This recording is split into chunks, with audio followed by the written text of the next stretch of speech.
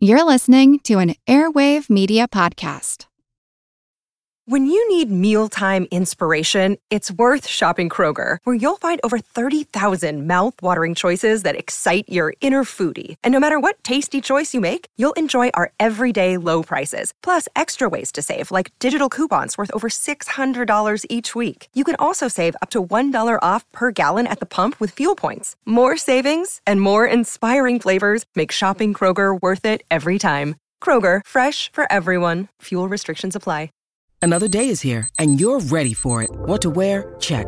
Breakfast, lunch, and dinner? Check. Planning for what's next and how to save for it? That's where Bank of America can help.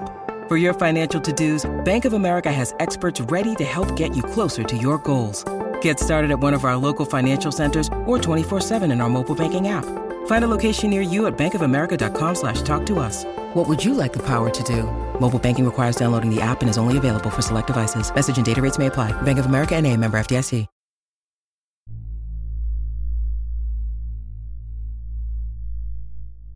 In the wake of Charles Darwin's On the Origin of Species, believers in the literal truth of the scriptures struggled to reconcile the new scientific understanding of prehistory with the biblical stories of two progenitors in paradise and a global flood wiping out all but a pair of specimens of each animal species.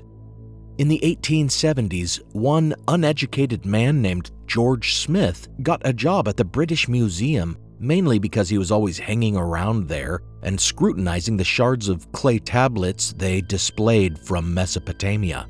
After studying the artifacts for a decade, he one day deciphered an account of a deluge destroying humanity, all except for one man and his family. Smith leapt out of his chair and tore articles of his clothing off in his excitement, for he believed, and would convince others to believe, that he had just discovered evidence confirming the truth of the biblical flood story. What he had actually discovered was the world's oldest known poem, the Epic of Gilgamesh, and for the rest of his life, he would track down further shards, completing the text. What we can determine from the fact that this poem contained a flood tale similar to that of Genesis, along with the fact that many other cultures have produced comparable legends, is a worthy topic, but not the one we investigate today.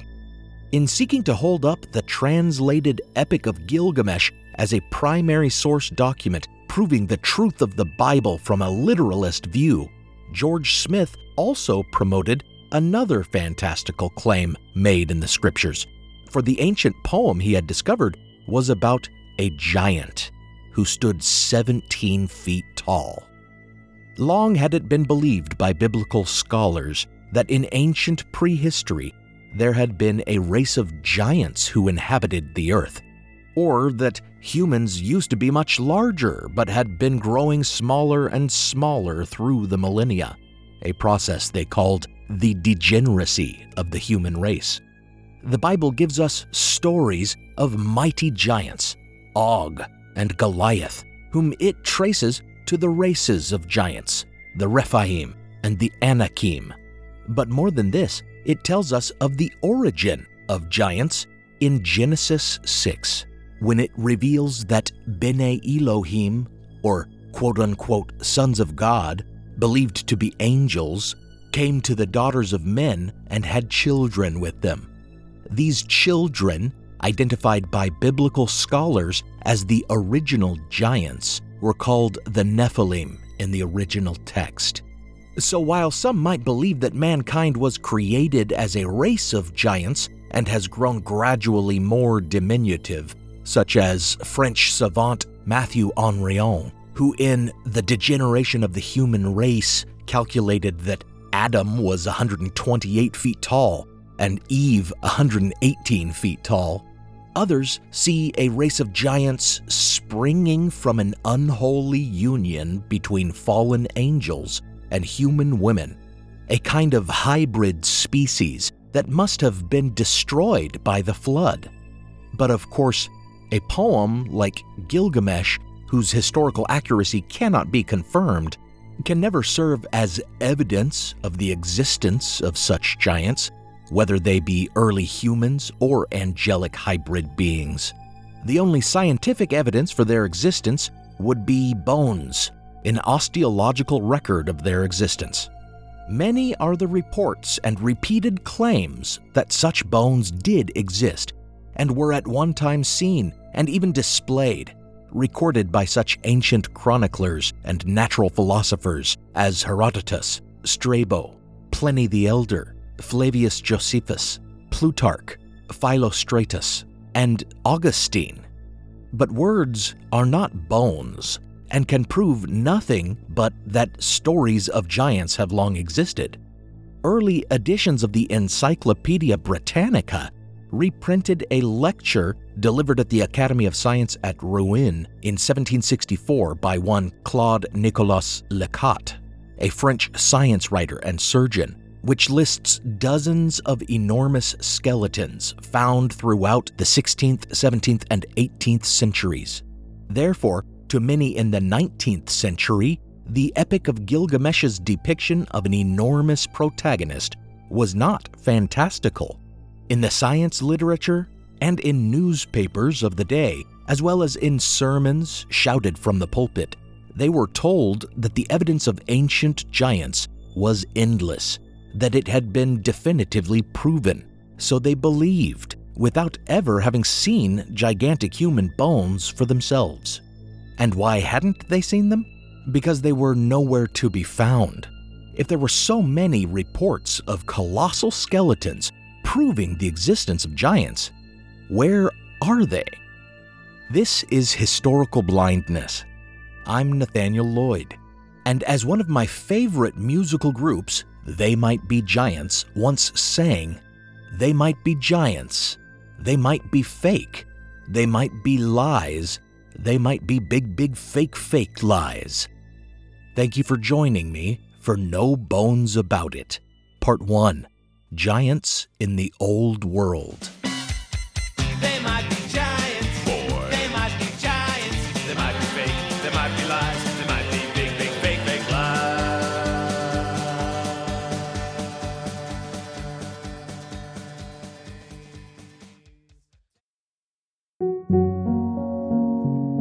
Before we continue, I want to thank my newest patrons, Anne, David, Mark, Hannah, and a new partner patron, Katie. I thoroughly appreciate all my patron support. Listeners who pledge on patreon.com/historicalblindness get an exclusive RSS link that'll set up an ad-free feed of the show with teasers and exclusive episodes. You can set up that feed on most podcast player apps. In addition to the regular episodes, those feeds usually get at least one exclusive minisode a month, but sometimes more. For example, during my series on the Kennedy assassination, I released 4 tie-in minisodes. And recently, when I was running a week late to release this episode, I released a prequel minisode that further included a piece of audio historical fiction on the same topic, the Cardiff Giant. That ended up being the length of a full episode. Patron feeds also get episodes early, and their episodes are not interrupted by advertisements. So visit patreon.com/historicalblindness and support the show. Or you can support the show by making a one-time donation at historicalblindness.com/donate, or at the PayPal link in the show notes, or on Venmo at historicalblindness. You can further support the show by buying merchandise with the logo on it, which I have for sale through Redbubble. You can find that link in the show notes. Now, on with the episode.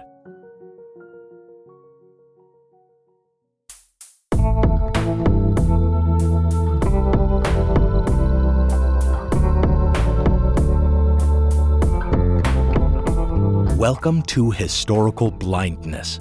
As we undertake this massive study, sorry, I might be making a lot of giant puns, we must start with what seems to be the root of all giant mythology, the Nephilim of Genesis. For biblical literalists, everything comes back to proving this throwaway line accurate.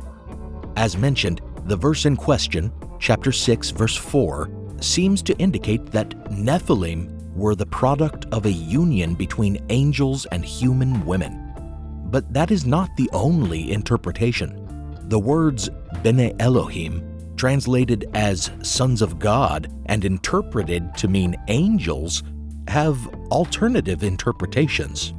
2nd century rabbis held that this verse described nobility interbreeding with commoners, while Augustine, writing in the 5th century, argued that it referred to intermarriage between the godly sons of Seth and the women of the lineage of Cain. But what is really interesting is the word Nephilim, which is the word usually translated as giants. There is no consensus of what this word means, and some versions of the scriptures just use the word Nephilim and make no attempt to translate it.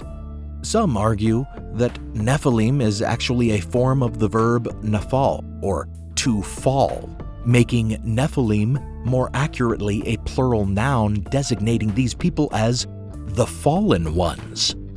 So why was it ever translated as giants? The only hint in this verse is that it says the Nephilim were quote-unquote mighty men and quote men of renown, end quote. We must look elsewhere in the Bible, where the word Nephilim is also found, to discover a link between Nephilim and giants.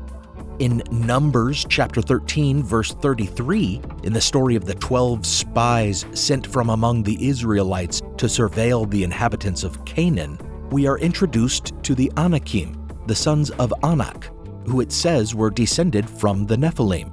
Never mind how descendants of the Nephilim survived the flood God sent to destroy them, I guess. Here again, some versions of the Bible translate Nephilim as giants.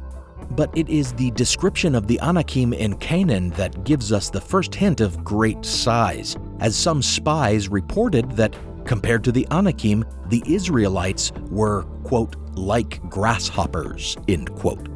Okay, but if we were to take this literally, considering a grasshopper maybe an inch high compared to maybe an average 5-foot height among the Israelites, that means the Anakim must have been at least 300 feet tall.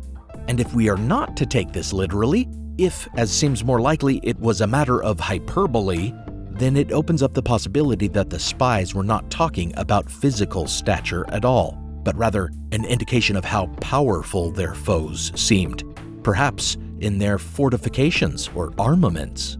It is noteworthy that not all of the dispatched spies appear to have remarked on the Anakim being giants, which it would seem must be the first thing observed if they had been 300 feet tall and their buildings large enough to house men of such height.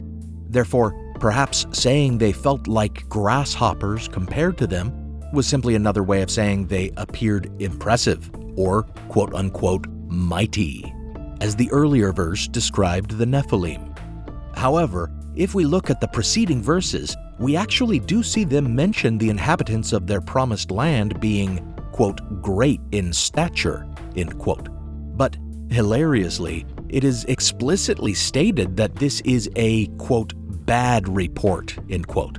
Verses 31 to 32 state, quote, but the men who had gone up with him replied, we cannot go up against the people, for they are stronger than we are. So they gave the Israelites a bad report about the land that they had spied out. The land we explored devours its inhabitants, and all the people we saw there are great in stature. End quote. It is then that they raised the legend of the Nephilim. Read with this context, it almost appears that the spies simply felt they were outmatched by the Canaanites, and therefore tried to dissuade the Israelites from attacking them by lying about them being giants. Even a biblical literalist can take this meaning from the text.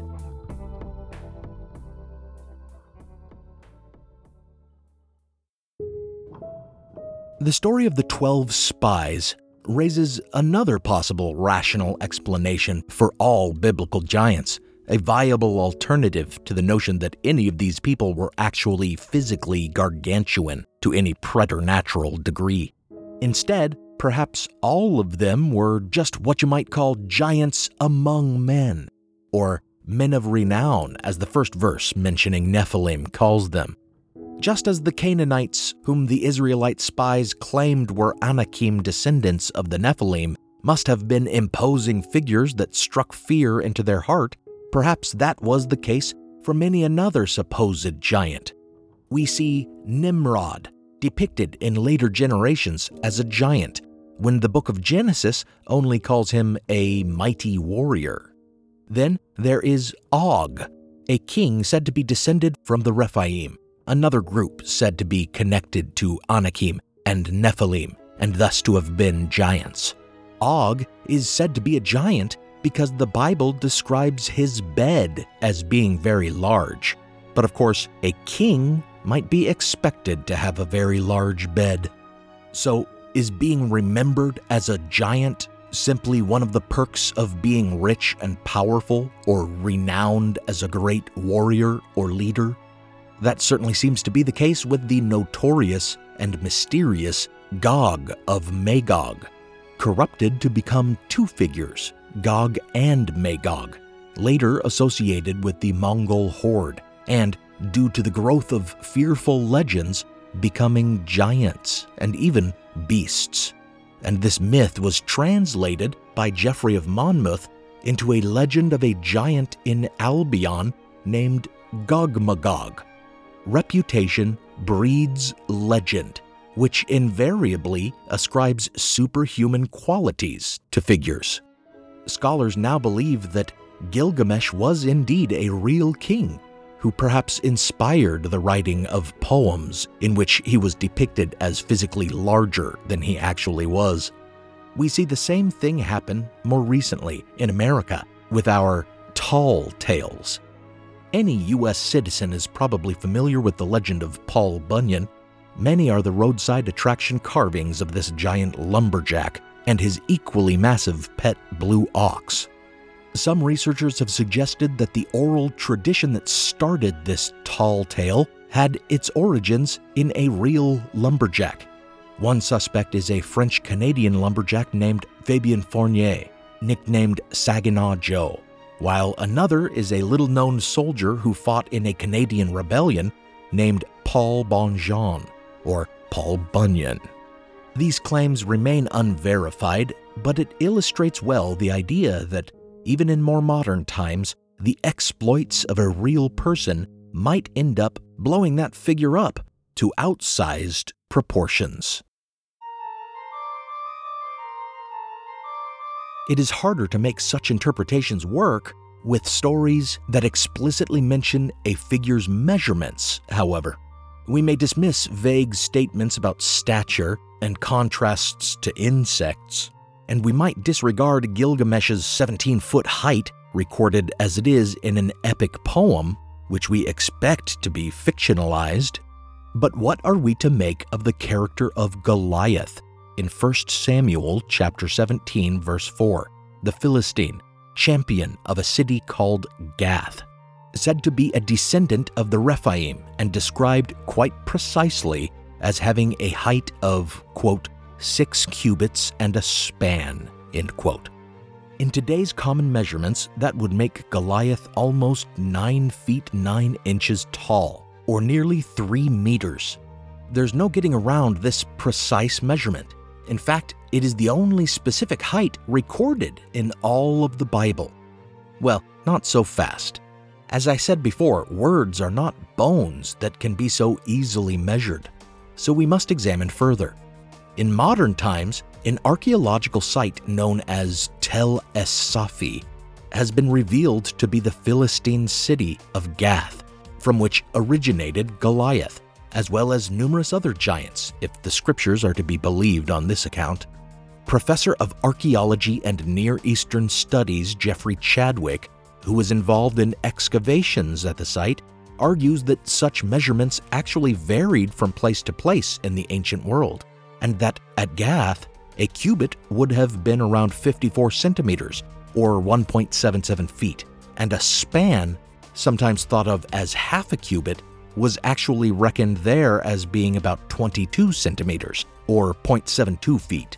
So by his reckoning, if Goliath was 6 cubits in a span by Gath metrics, that would have made him over 11 feet tall. However, some earlier versions of this Bible verse, discovered among the Dead Sea Scrolls, have Goliath ringing in at only 4 cubits and a span, which would only be about 6'9", or if Chadwick is correct, more like 7'10". While the former is tall but not abnormal by our standards today, the latter does seem pretty gigantic, but not unheard of.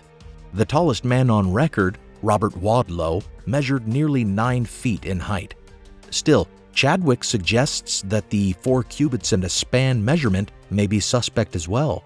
He notes that the composer of 1 Samuel would not have had the chance to measure Goliath, so the measurement must have come from oral tradition.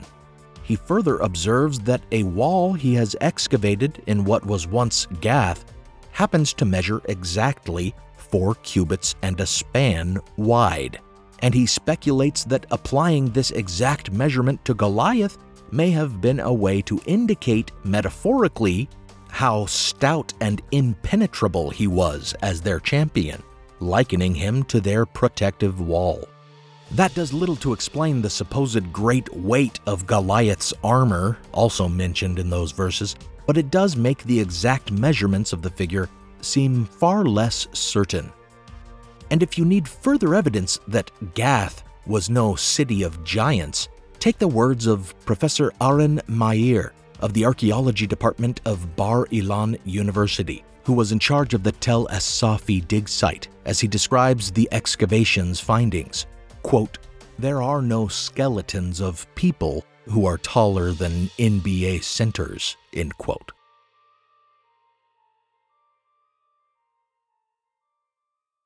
Now for a brief intermission.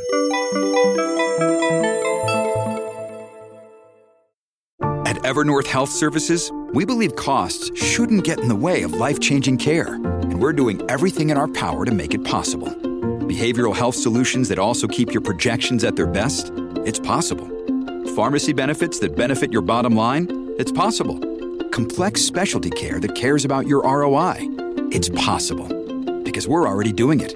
All while saving businesses billions. That's Wonder made possible. Learn more at evernorth.com/wonder. Everybody shush! William Shatner has something to say. Cat and Jethro, box of oddities. What do you do when the woman you love dies? Well, of course you dig her up and you live with her. Aww. The show examines weird things. There are plenty of old photographs from this time period of children out in the streets playing in and among the dead horse carcasses. Oh, I miss those days. Things used to be so much simpler. Cat and Jethro. Then there's the urine wheel, which sounds like a really bad game show. Thing done weird things.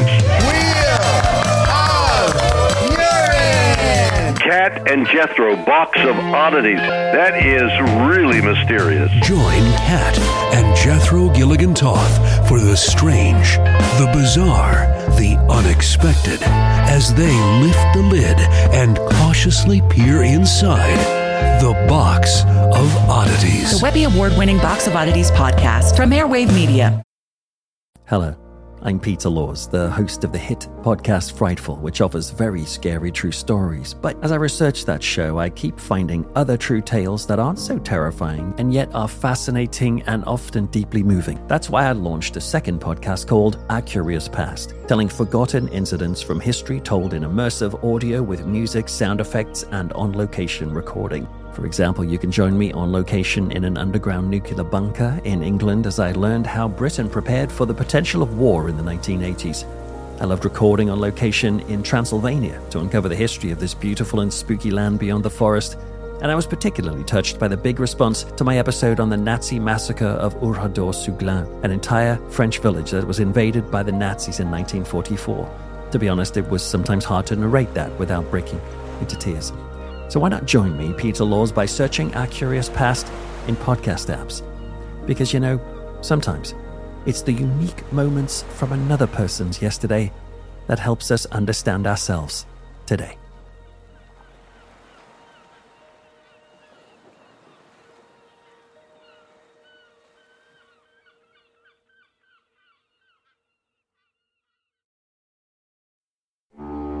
Now, back to the show.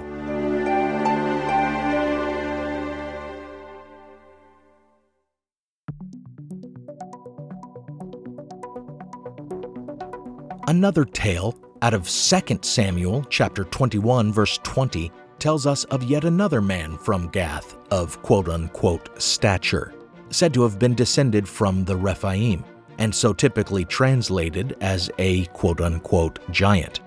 This figure lacks any specific height, but we are given the further interesting detail that he, quote, had on every hand 6 fingers and on every foot 6 toes. Interestingly, this story raises the idea of a giant as a kind of monster or some sort of mutation with other differences from humans besides his great height. It leads one to think of the giants of Greek mythology, such as the Gigantes, described by Ovid as having 100 arms and serpents for feet, or the Cyclopes with their single eyeballs. It leads one to wonder if there might be medical explanations for such tales.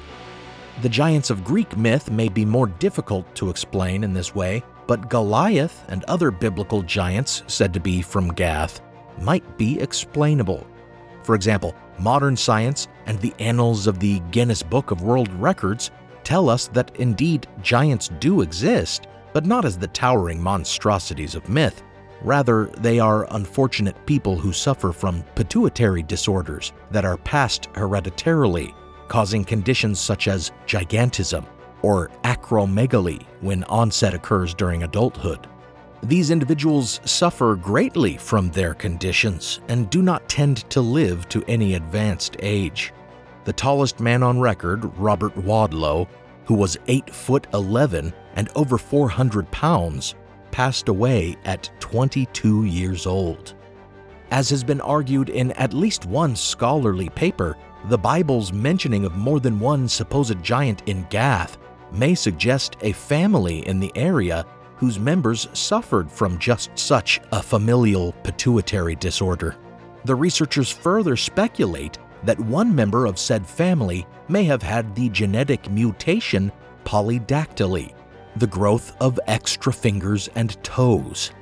There are even known overgrowth syndromes, such as Simpson-Galabi-Bemmel syndrome, which result in facial and skeletal abnormalities and polydactyly, causing one to wonder if some ancient giant stories might not be accurate records of individuals living with physical disorders that sadly made them appear monstrous to others. If this were the case, it would have been rare then as it is now, explaining why their remains tend to be elusive.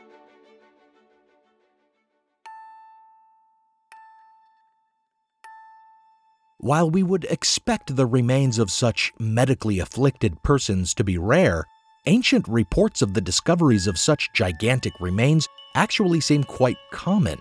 As previously stated, Herodotus talks of the discovery of a, quote, coffin 7 cubits in length, end quote, or about 10.5 feet, and the report that the body inside was equal in length. Plutarch talks of the discovery of, quote, a coffin of a man of extraordinary size, end quote, thought to be Theseus. Phlegon of Tralles, in his On Marvels, shares a report credited to Apollonius about the discovery of, quote, a sepulchre of 100 cubits in length, in which there was a skeleton of the same dimensions, end quote, and further tells the tale of some Carthaginians digging up, quote, 2 skeletons placed in coffins, one of which was 23 and the other 24 cubits in length, end quote, or between 34 and 36 feet. Perhaps my point is already becoming clear.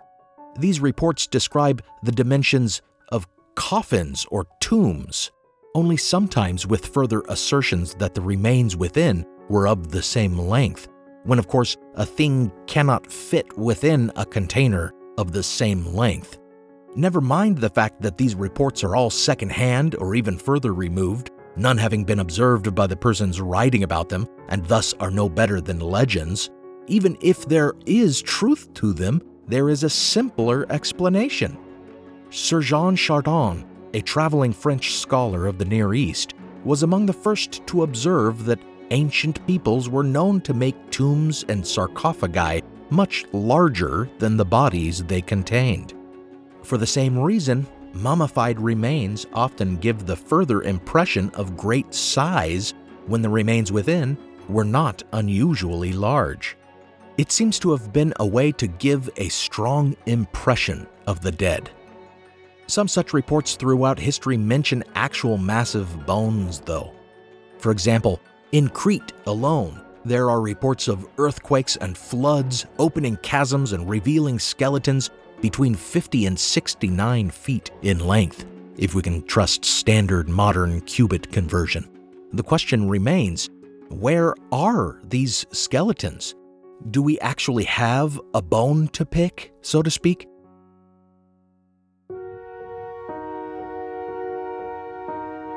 While the massive bones and giant skeletons reportedly discovered in ancient times have long since been lost to history, we have a simple explanation for them derived from the supposed bones of giants that have been displayed in more modern times. In the late 16th and early 17th centuries, near the Castle Chaumont in France, a series of huge bones were unearthed and thereafter exhibited in various cities throughout the country. According to their exhibitor, they were the bones of a Teutonic barbarian king. And according to a Jesuit priest, Jacques Tissot, who helped publicize their existence, their size proved the claims of giants in scriptures. These bones are kept today at the French National Museum of Natural History. Certain gargantuan bones discovered in the Americas even convinced one of the fathers of paleontology, Franciscan naturalist José Torrubia, that the legends of antediluvian giants must be true, prompting his composition of the influential work La Gigantología Española. In the American colonies of the 18th century, Puritan minister Cotton Mather, early adopter of smallpox inoculation practices and erstwhile instigator of witch hunts in New England, firmly believed that enormous bones unearthed in America definitively proved the existence of the Nephilim.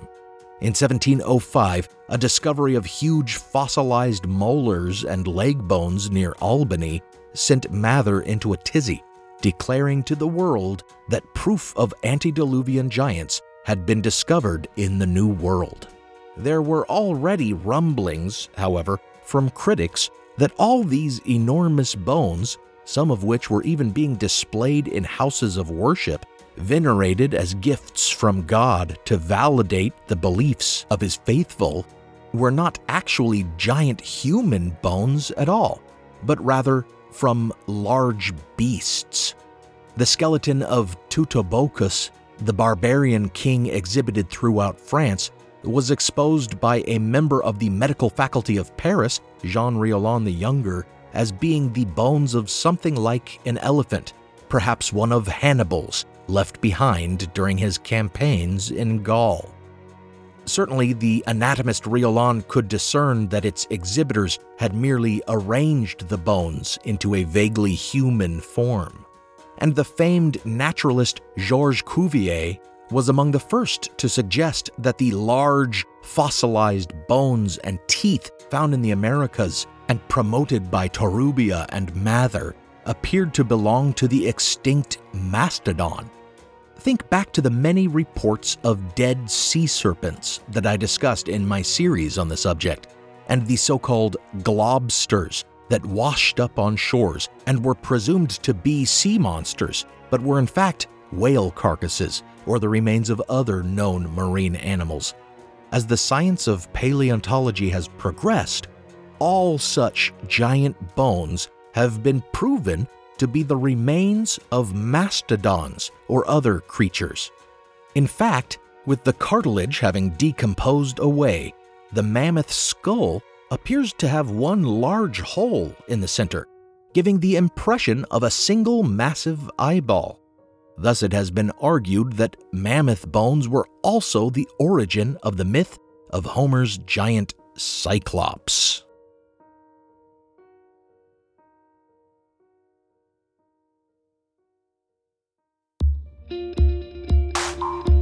Claims of the bones of giants being discovered continued throughout the 19th century. Many of them said to have been dug out of Native American burial mounds in America. And I will discuss these in great detail in part 2 of this series. Let us conclude part 1 by examining the so-called Giant of Castelnau, which is really just a few bone fragments excavated from a Bronze Age cemetery near Montpellier, France in 1890. The anthropologist who dug them up and afterward promoted them as evidence of a giant was Georges de Lapouge. According to Lapouge, it was, quote, unnecessary to note that these bones are undeniably human, despite their enormous size, end quote. But it's unclear how he determined that they were human and not, for example, those of a mammoth or some other creature. In the surviving sketch of the fragments, which is all we have to judge by, we see half a femur and a portion of what he calls a tibia, but the length of neither could have been measured, broken as they are. For scale, they are sketched with a quote-unquote normal humerus recovered from the same site, which itself is fragmentary.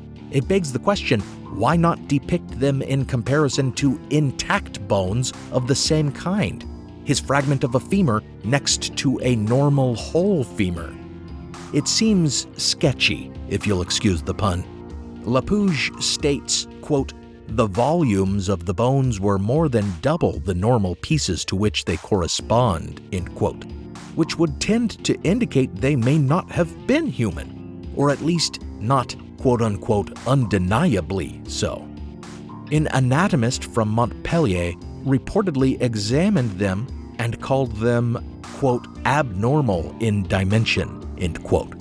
But perhaps they were only abnormal if one was insisting on seeing them as human. The same anatomist stated that they were, quote, of morbid growth, end quote, or quote-unquote, diseased.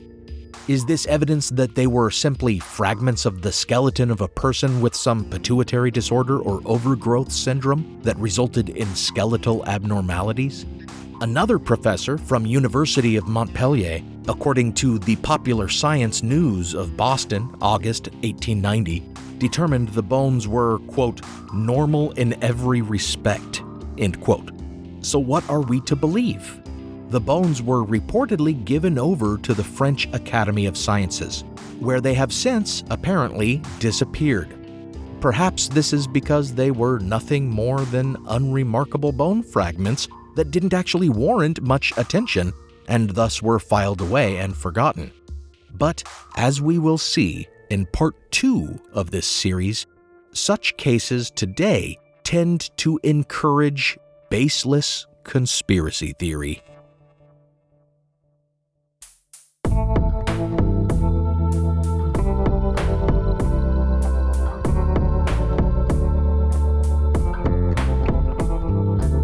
Thanks for listening to Historical Blindness.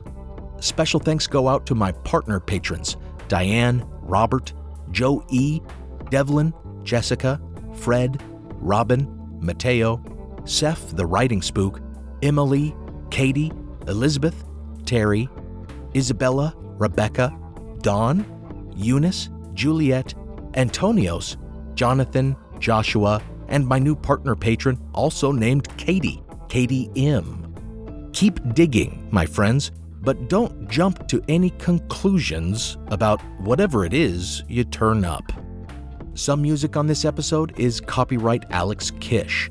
Visit alexkishmusic.com and contact him to get compositions for your own projects.